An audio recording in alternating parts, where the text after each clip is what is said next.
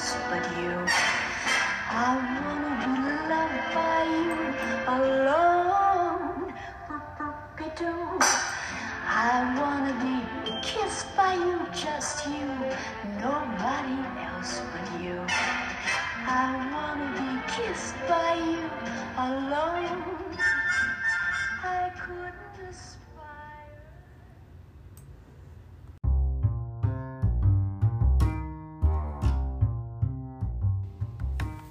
Hello, Popsters, and welcome back from a very, very long hiatus. And apologies for that. A lot has happened. A lot has happened to me personally in the last couple months. So it was necessary to take a little bit of a break, but I am back.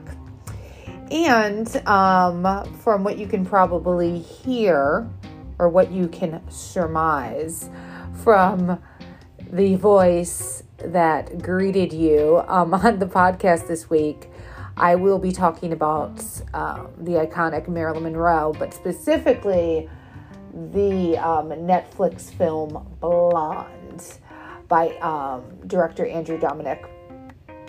And this is not the podcast I want to be doing. This is not the review I want to be delivering for this movie. I wanted to love this movie. So I'm already putting that out there. Anyone who knows me knows that I am an enormous Marilyn Monroe fan. I've seen every movie multiple times. I've read probably at least 5 to 6 different biographies. Watched every documentary that has been out there. I have watched every movie about Marilyn, and there have been several different biographical treatments of Marilyn Monroe. Probably the latest one before this was My Week with Marilyn with Michelle Williams. And Michelle Williams did an amazing job in that film. And it was actually one of the better portrayals. And up to that point, I thought she really looked the most, she resembled her so much. And she really got the kind of the sadness and vulnerability until I saw this one with Ana de Armas. And I got to give it to her. Because while I did not enjoy the direction of this film, which is based on Joyce Carol Oates' best-selling novel from 2000, which is a whole other thing, which I love the book. It is a work of fiction. This is what people are not understanding from this movie. I don't enjoy the direction of this movie and what was included and what was left out, but I do enjoy what Ana de Armas brings to the role. I just wish they would have let her, I wish we could have seen more sides of Monroe, because you just don't get it in this film, and it is very hard to watch. Very hard. So this movie, to give a little bit of context, the book came out in 2000, and it was, it didn't win the Pulitzer, but it was up for the Pulitzer, along with a few other book awards. I really, really love Joyce Carol Oates. I don't know if, I highly recommend any of her books. She, one of my other favorite books of hers is We Were the Mulvaneys. And she's had many of her books be turned into either miniseries or movies, or she's had a lot of them. So she's worked with a lot of directors in the past, and she's great. She's really, really great. ironically, right after this was done, like a year after she wrote Blonde, they kind of they developed a mini series out of it with Australian actress Poppy Montgomery. It was on CBS. It was a much tamer version of this Netflix version. Obviously, it was on, it was on TV. It wasn't even on cable. So the more salacious aspects had to be very much watered down. It was done in a much more linear fashion than this film. That doesn't bother me, though. I have no problem with it jumping around because it's really how, I mean, the book is a bit like that as well. And I have no problem with a non-linear film. It's just what you decide to do with that film. But to give some context, that miniseries came out and it was kind of a middling reviews for it. Poppy Montgomery, she's very much she's been in a lot of like NCIS, those types of shows. Very beautiful actress. And she does a good performance of her, not great, not amazing, but as much as you can really do on a TV miniseries, I suppose. But of course I watched it. It's a long time ago though. So I actually revisited it a few months ago, and I think I remembered it being better than it was. But it was still not bad. There's been a lot of other films out there. HBO produced, and this was probably in the mid-90s, Marilyn and Norma Jean, with Mira Sorvino playing the older version of the Marilyn Monroe character, while Ashley Judd played Norma Jean, and they played off of each other, with the conceit being very similar to what is repeated in Blonde, that Marilyn Monroe is an artifice. Marilyn Monroe is a creation. Marilyn Monroe is a performance. And Norma Jean is the person. So within this Marilyn and Norma Jean movie, which is a great movie if you can get your hands on it, I think it's probably really hard to find, to be honest. I doubt it's even on HBO anymore. But it's a lot of Norma Jean showing up when Marilyn seems weak.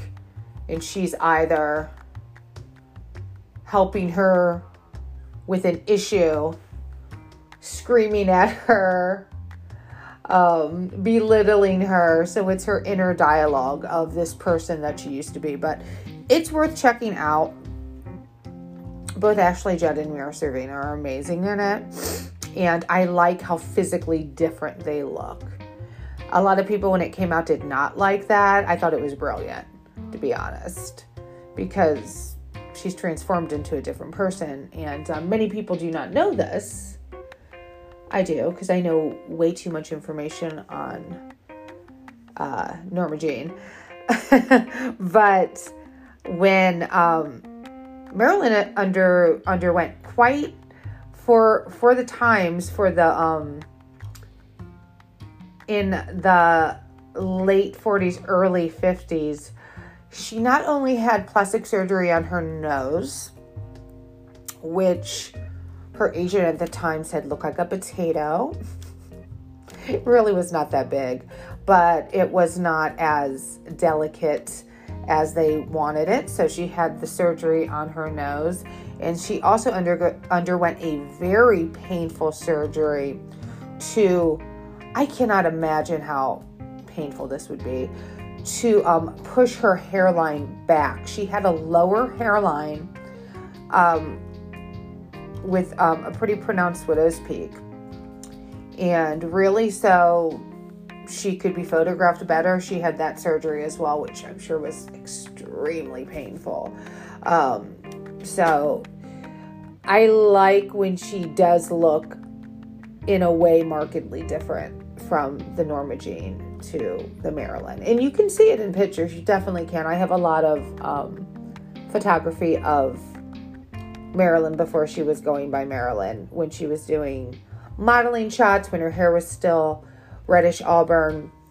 And you can definitely see it's the same smile, the same face in that manner, but the nose is different, things like that. But you can, oh my gosh, that surgery had to be so painful. So painful. But they started to again work on a cinematic version, a full movie version, not a mini series of Blonde. They started to revisit this in 2010, and there were several other actresses that were tied to this. The first person that was tied to this to play Marilyn was Naomi Watts. I can completely see that. Glad it was not Naomi Watts. And a few years after that, by around, I think, 2015, all of a sudden Jessica Chastain was tied to that role. I can't see that either. But honestly, when I found out in 2019 that Andrew Dominic had hired Ina de Armas, I really could not see that. I couldn't even put my head around this. So the thing I had seen her in prior to that was Eli Roth's Knock Knock, where she is an absolutely gorgeous girl. But I just didn't see it. And I'm sure a lot of it has to do with that thick Cuban accent of hers. And then I saw her in Knives Out, and I just visually could not see it. But they started, I have been talking and anticipating this movie since I began this podcast. In fact, if you go back and listen to my first podcast, I talk about this casting, and I'm sure I do not say positive things. I was very worried about her being cast in this. But she's the best part of it. She is fantastic. She physically resembles her in an extremely shocking way that I did not at all expect to see. If you go on the website, the popculturepersephone.com website, you'll see I included a video of, it's a fast motion video of her transformation. And, them putting on the wig and doing the makeup and all of that, really transforming her. And I think it helps that she has this very, and I never noticed it before, she's a very petite, curvy, kind of curvy woman, but she's a petite woman, but she has a very round face, as did Marilyn. So there are real physical similarities that I never saw before, and it is startling when you see a side-by-side, especially they do reenactments in the movie of very famous parts from Some Like It Hot and Gentlemen Prefer Blondes, very iconic scenes, and you're like, that's her. It's absolutely amazing, the similarities. And they also reenact, which is interesting, iconic images. So there are a lot of famous pictures of Marilyn just sitting in her apartment in little cigarette pants, like little pedal pushers. That's what she wore mostly. She wore really those very narrow pants and flats and like a sweater. That was like her uniform. She always wore things like that. Lots of photographs of her just lounging around. Reenactments of photographs that were done with her, with Joe DiMaggio and her, and Arthur Miller and her. And it was interesting that they kind of reenacted some of those images. in a very beautiful way. So I'm starting off with all the positives right now. But this did enter into production in 2019. It was wrapped in 2021, and there was like this, people did not know when it was coming out because, of course, it entered into production right before COVID hit. And most of it was shot in Los Angeles. It premiered at the 79th Venice International Film Festival, September 8th, and was just released last week, I believe September 28th, on Netflix. And Ana de Armas got a standing ovation at the Venice Film Festival. And I think a little bit of it has to do with how much she looks like her. And how much she does for this role. Without her in this role, if it was a lesser performance, I think it would have been like very eye-rolling and unwatchable, to be quite honest. Because it's so friggin' exploitative to a ridiculous level, to me an almost laughable level, although I couldn't laugh because I was so sad about it. So very controversially, this came out about 6 months prior.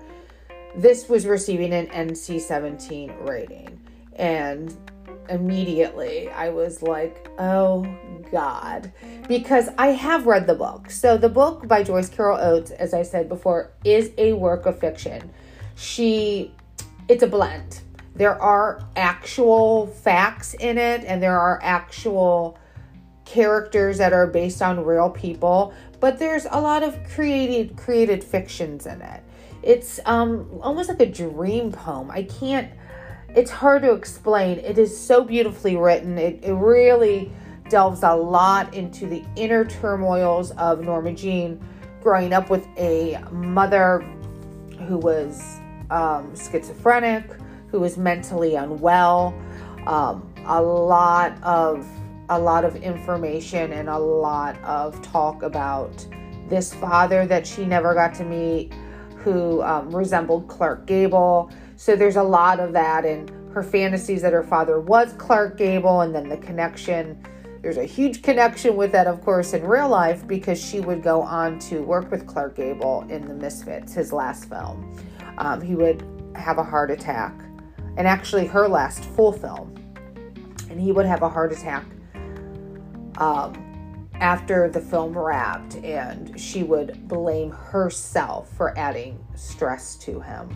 But it was always Marilyn's fantasy that Clark Gable was actually her father. Now, her father was a man that was somehow associated with film. Her mother, Gladys, did work in some aspect in film, but I believe she worked in the actual film cutting area. I might be a little bit wrong. It's something film adjacent.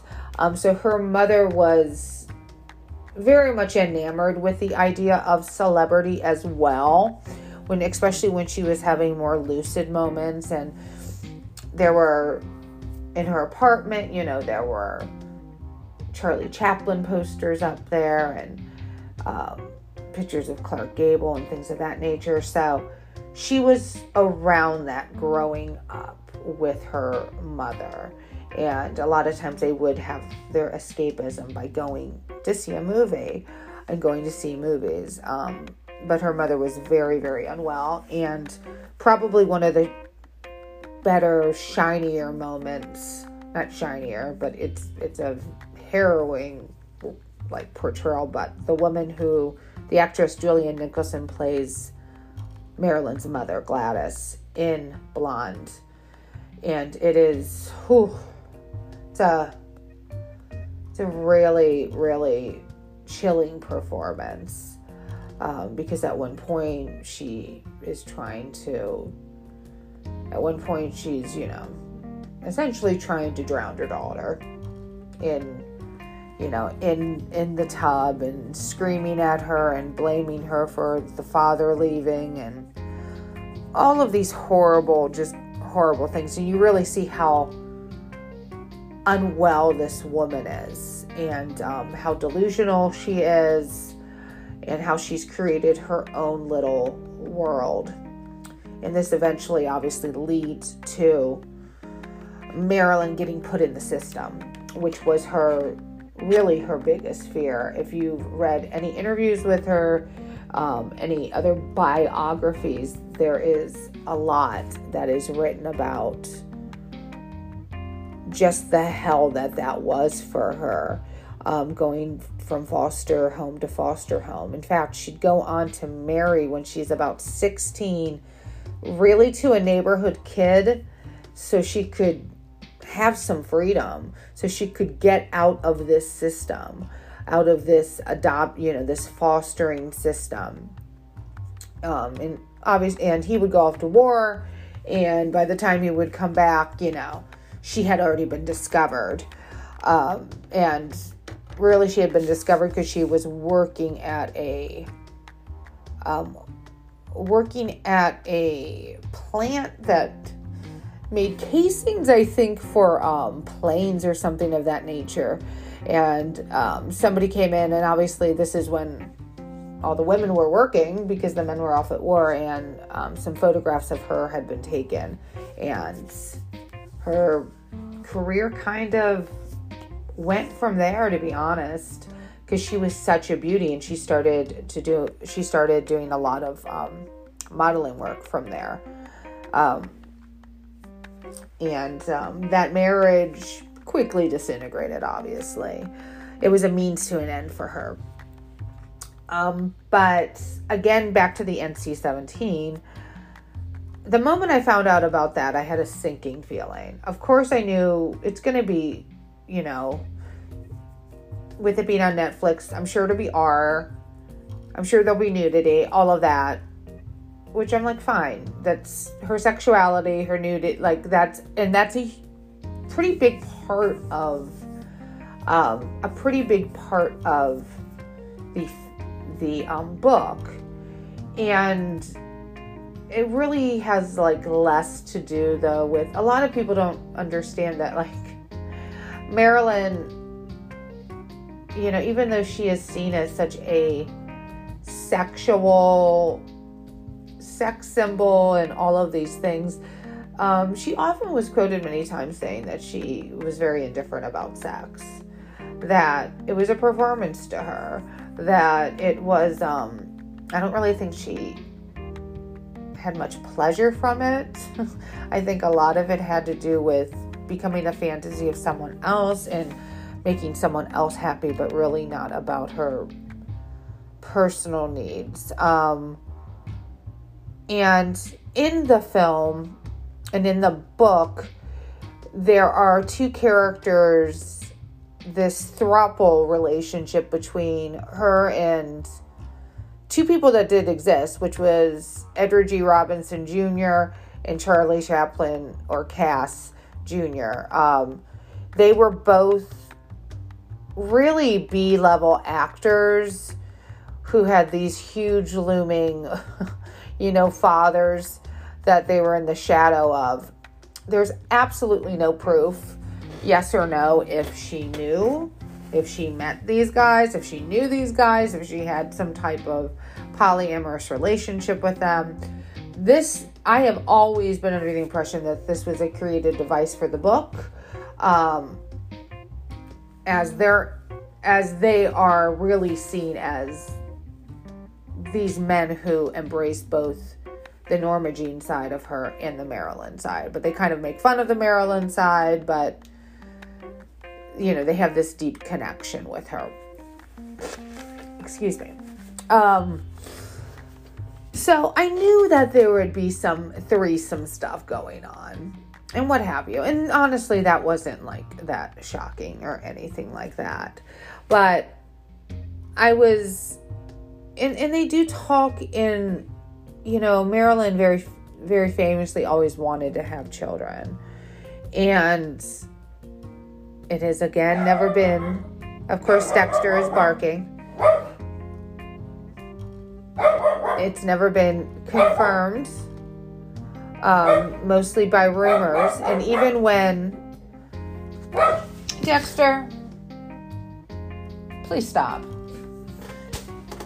Even in death, autopsy-wise, when they examined her body, they had said there was no proof that she had ever had an abortion.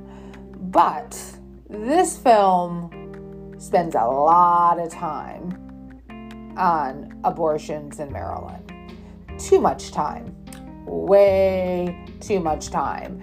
And invasive as hell time. So Marilyn did famously have a couple miscarriages, especially one, and an ectopic pregnancy. She had a very hard time conceiving, and she very, very well could have had an abortion. But again, this could be a definite fiction in there. And the graphic nature of them showing what they show for this procedure is just so over the top. At one time, you're literally in her vaginal cavity. And I'm like, why am I seeing this? Why do I need to see this level of this woman? And to me, it just felt beyond exploitative. I know that the director is trying to take us somewhere with her. Pretty much, I don't know, maybe he's trying to make a comment on how she was just beginning to get commodified by the public. I mean, there are some really haunting and terrifying scenes of her just walking through a barrage of paparazzi, and they're all men, and their faces become horrific. Like they're all morphed. Their mouths are enormous, and they look like that, and they're all screaming for her, and they look like their jaws could almost disengage and consume her. And I was like, that's brilliant. That was done very well.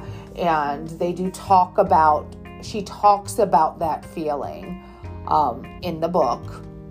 And I thought, I think there was aspects of this that were done very well, but there's no breath in this. The way it's cut, the cinematography is beautiful, but the way it's cut, it's a nonlinear film, and you get kind of frenetically pushed from one scene to the next, and it's relentless. And you see so few moments of her having any true joy. And she wasn't just this chronically sad, depressed, and addicted, drugged out person. She was so much more than that. And I think what's so sad about this depiction of her, and yes, the book focuses a lot on her inner turmoil, but there's nowhere to move. It's a suffocating feeling watching this, because you just are watching her get manhandled, raped, her getting sick. Like literally, at one point you're watching her, you're like watching the perspective from like a toilet in a plane of her just vomiting. There's a lot of vomit. And I'm like, oh my God, this poor woman. I mean, I just think that they really kind of do her dirty in this. And I think if you go into this not being aware that this is a work of fiction or any other information on Marilyn, at one point she's talking about, she's quoting something from Dostoevsky. And Marilyn grew up with very little formalized education. She did end up going to high school, and I don't even think she ended up graduating. I think she went there until she was about 16, but her education was shoddy at best, going from foster home to foster home. And she was extremely intelligent. She was a self-taught woman. She was a voracious reader. And it was always a bit of, I think, a vulnerability, a chip on her shoulder, knowing that she was at such a disadvantage when it came to her education. But she was fascinated by psychoanalysts and by Freud and Jung and writers and Einstein, and her dream men weren't her dream men were like Albert Einstein and Abraham Lincoln, not a screen idol, not somebody who's handsome. And I think one of the reasons why she ends up with an intellectual like Arthur Miller is that was something that she aspired to be as well, something that she longed for people to see that side of her beyond her beauty. Even though her beauty was so dazzling and she was so bright, there was a lot more under the surface. So, she was trying to better herself. And I think as her mental health worsened, I think as her celebrity grew and her personal life crumbled more and more, that it was just too much. And the substances, and the drugs and the alcohol just to keep the anxiety at bay. Crippling anxiety.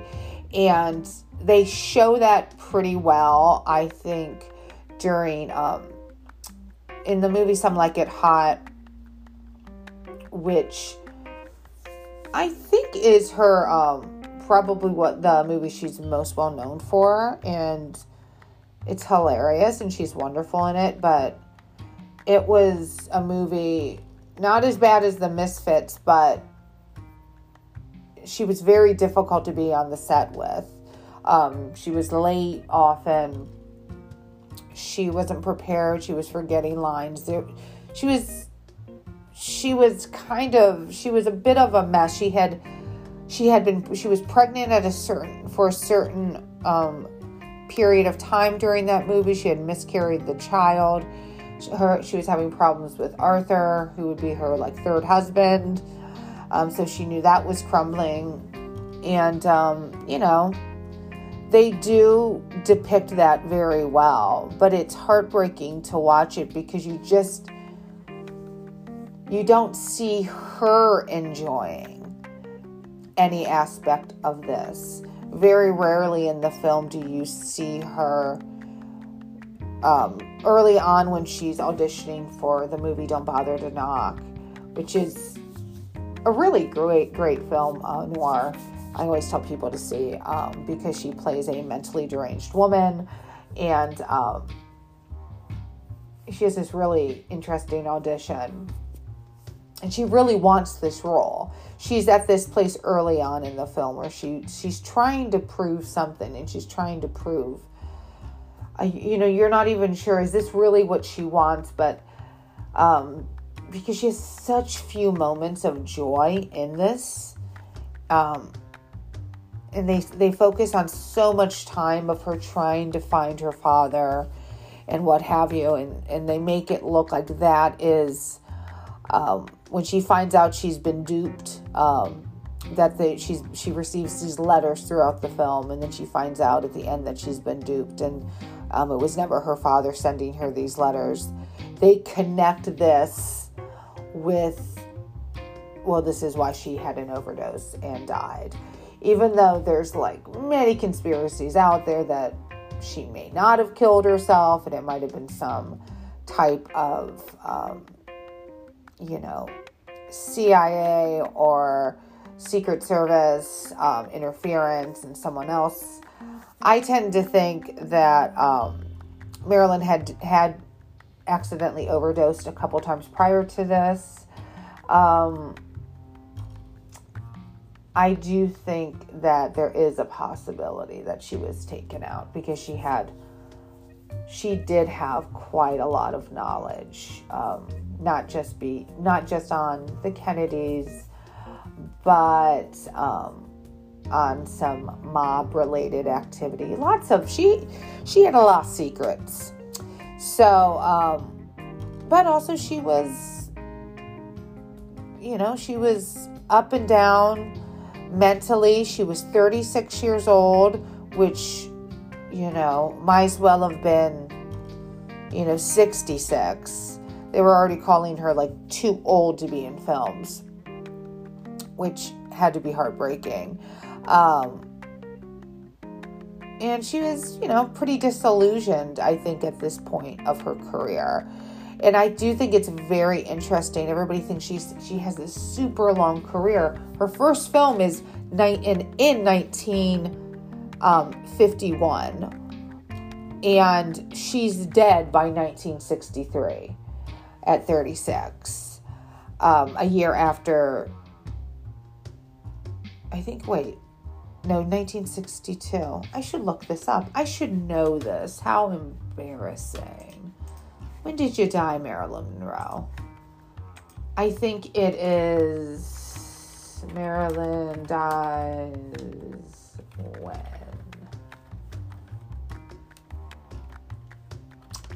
Apologies for this. 1962, because Kennedy dies in 1963.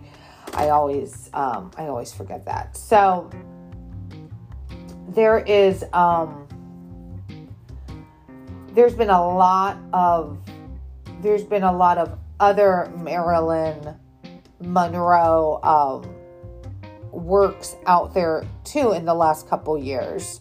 Besides this, there's the Marilyn Monroe tapes on Netflix, which is an interesting documentary, and I suggest that people watch it. It's a interesting way that they do it. They have these tapes of people that knew Marilyn, and it's a lot of the controversies around her death, and then they have actors reenacting them making these tapes. The Mystery of Marilyn Monroe. It was done in 2022 by Netflix. Highly suggest it. And and if you want something a little bit fun, you can always watch Smash. That was on NBC, where they actually it's all around a Marilyn Monroe musical, and watch it for the amazing Megan Hilty playing Marilyn Monroe. She's fantastic, and I would be all for the Marilyn Monroe musical Bombshell. I would be there opening night, baby. I would love to see that. I think it would work perfect. But a few things also about this film that I found interesting. The actual apartment where Marilyn and her mother lived kind of in squalor, is used in this film, and even more terrifying, the bungalow. It really wasn't a bungalow. It was I think her home, her actual home, Marilyn's home that she died in, is used. And I believe it's in Brentwood. And so that's used in the film as well. On 12305 Fifth Helena Drive was her home in Brentwood. And had 4 bedrooms and 2 bathrooms. Not an enormous house. But in the film, I mean, they don't really show her. Her housekeeper was there the night that she died. But she was, mostly in Marilyn was in her bedroom for so many hours. So, there's a lot of controversy over if there were people in the house and yada yada. And there's a whole there's a whole night vision scene in this movie where, and you don't know if it is a Marilyn dream, if it really happens in this, but it looks like there's like a man in the room watching her sleep. It is so freaky. It's very David Lynch. I was like, I'm surprised this is in here. I cannot believe he is barking again. He's barking again. Oh my God, it won't end. But yeah, so I guess he found a way to get whoever the current owners are to let them film in there, which makes me sad. Also, Ana de Armas has been very open to the idea that she felt that the ghost of Marilyn was there, and on some days that she was unhappy with what was going on. Things would move on the set or be thrown around. Maybe that happened. Maybe it didn't. I could see her being pissed while watching this, especially since there is one scene. So there is a very specific scene that happens 3/4 of the way into the movie, where we're in the period of time where Marilyn is having an affair with John F. Kennedy Jr. And it's just disgusting.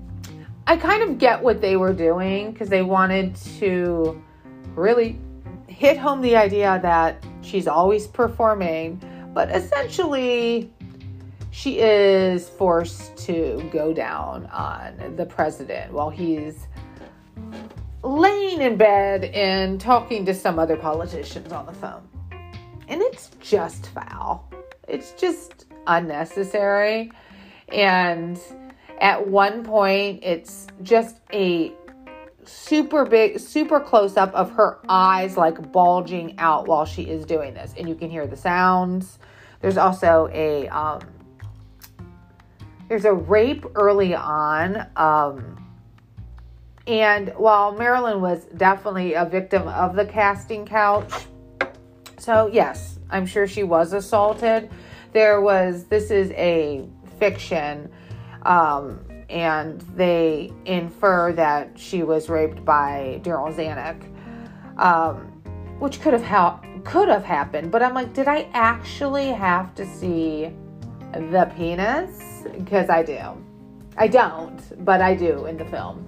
And you get to see it too when she has a flashback to this while she's talking to Bobby Cannavale, who plays Joe DiMaggio. And they never in the book, I believe, say his name. Like, this is Joe DiMaggio, but it's clearly him. And I'm sure people are upset by it because it does depict, he very much did love her, but I always felt it was much more along the lines of a possession, because he was violent with her.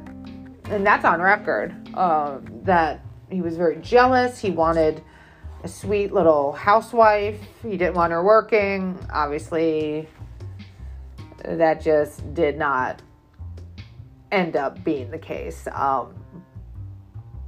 And that marriage did not last long. And she would, end up then, after going to the actor studio in New York and meeting Arthur Miller, she'd end up in a relationship with him that would result in him ending his 20-some-year-old marriage to his wife, and they would get together, and that would not work out. But she does have like this flashback thinking of that rape when he asks her how she got into the movie business. Because it's very much implied in the movie that because she gets assaulted by Zanuck or Mr. Z, that she gets this one role. Like, not on her talent, but mostly because her ass looks good and because of that. Which I'm like, again, insulting. It's It's like they don't give her a breath. They don't give her any credit of like, she definitely has a luminosity. She has a certain it factor that nobody else had like that, but she does not get that credit. She doesn't see it in herself. She sees it a few times. I think probably the most delicate relationship that is portrayed in the whole film is her real life makeup designer, Whitey, who really does care for her, and that's very accurate in how it was in life as well. But yeah, it's pretty heartbreaking to watch. And many people may not know. I don't know how you don't know how tragic this woman's life was, but she did have moments of joy as well. And I think not to concentrate on any of the ways that she tried so hard to improve herself, and you know how revolutionary she really was to this industry, and how she started her own production company. I mean, that was unheard of. You had to be doing something like that in the 50s. Was really, and she wasn't regarded as a good actress.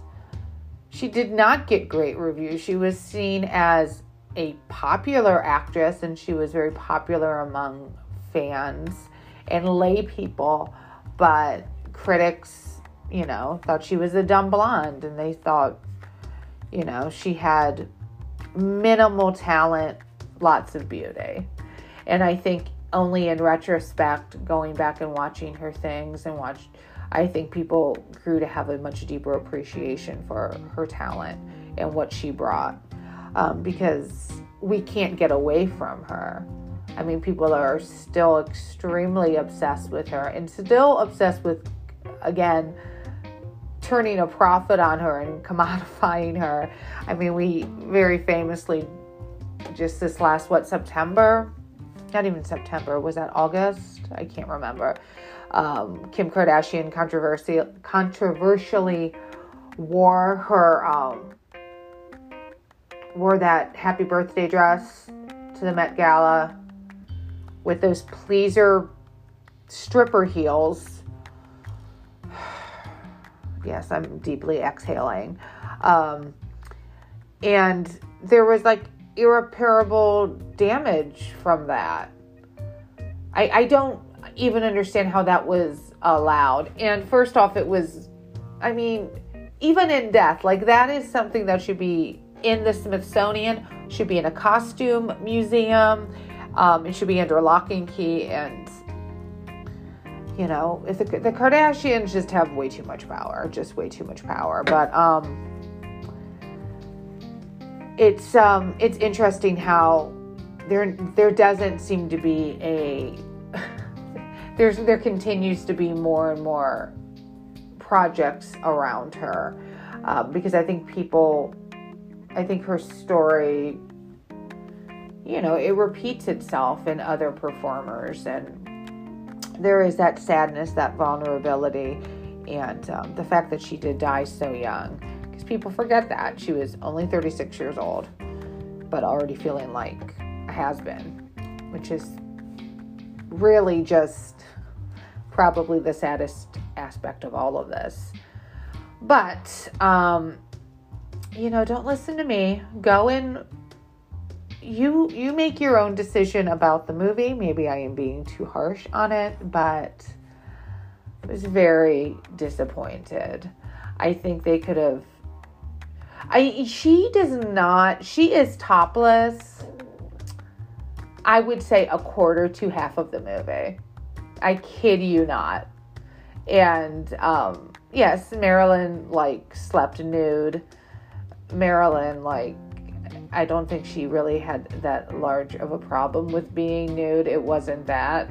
But I'm this very, very, very much felt like a man is directing this movie. But I'm okay, I could draw Ana de Armas's areolas at this point. Which, they're lovely, don't get me wrong. But my God. Anyways, go check it out on Netflix. Thank you for listening today.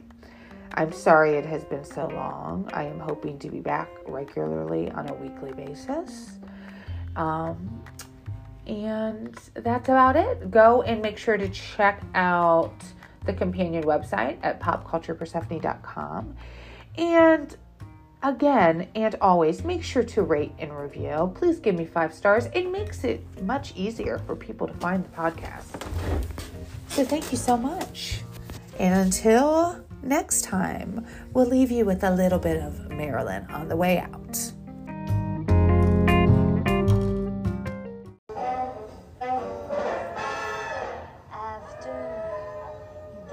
You want, you don't want it. If I give you the moon, you grow tired of it soon. You're like a baby. You want what you want when you want it. But after you are presented with what you want, you're discontented. You're always wishing and wanting for something. When you get what you want, you don't want what you get. And though I sit upon your knee, you grow tired of me. 'Cause after you get what you want, you don't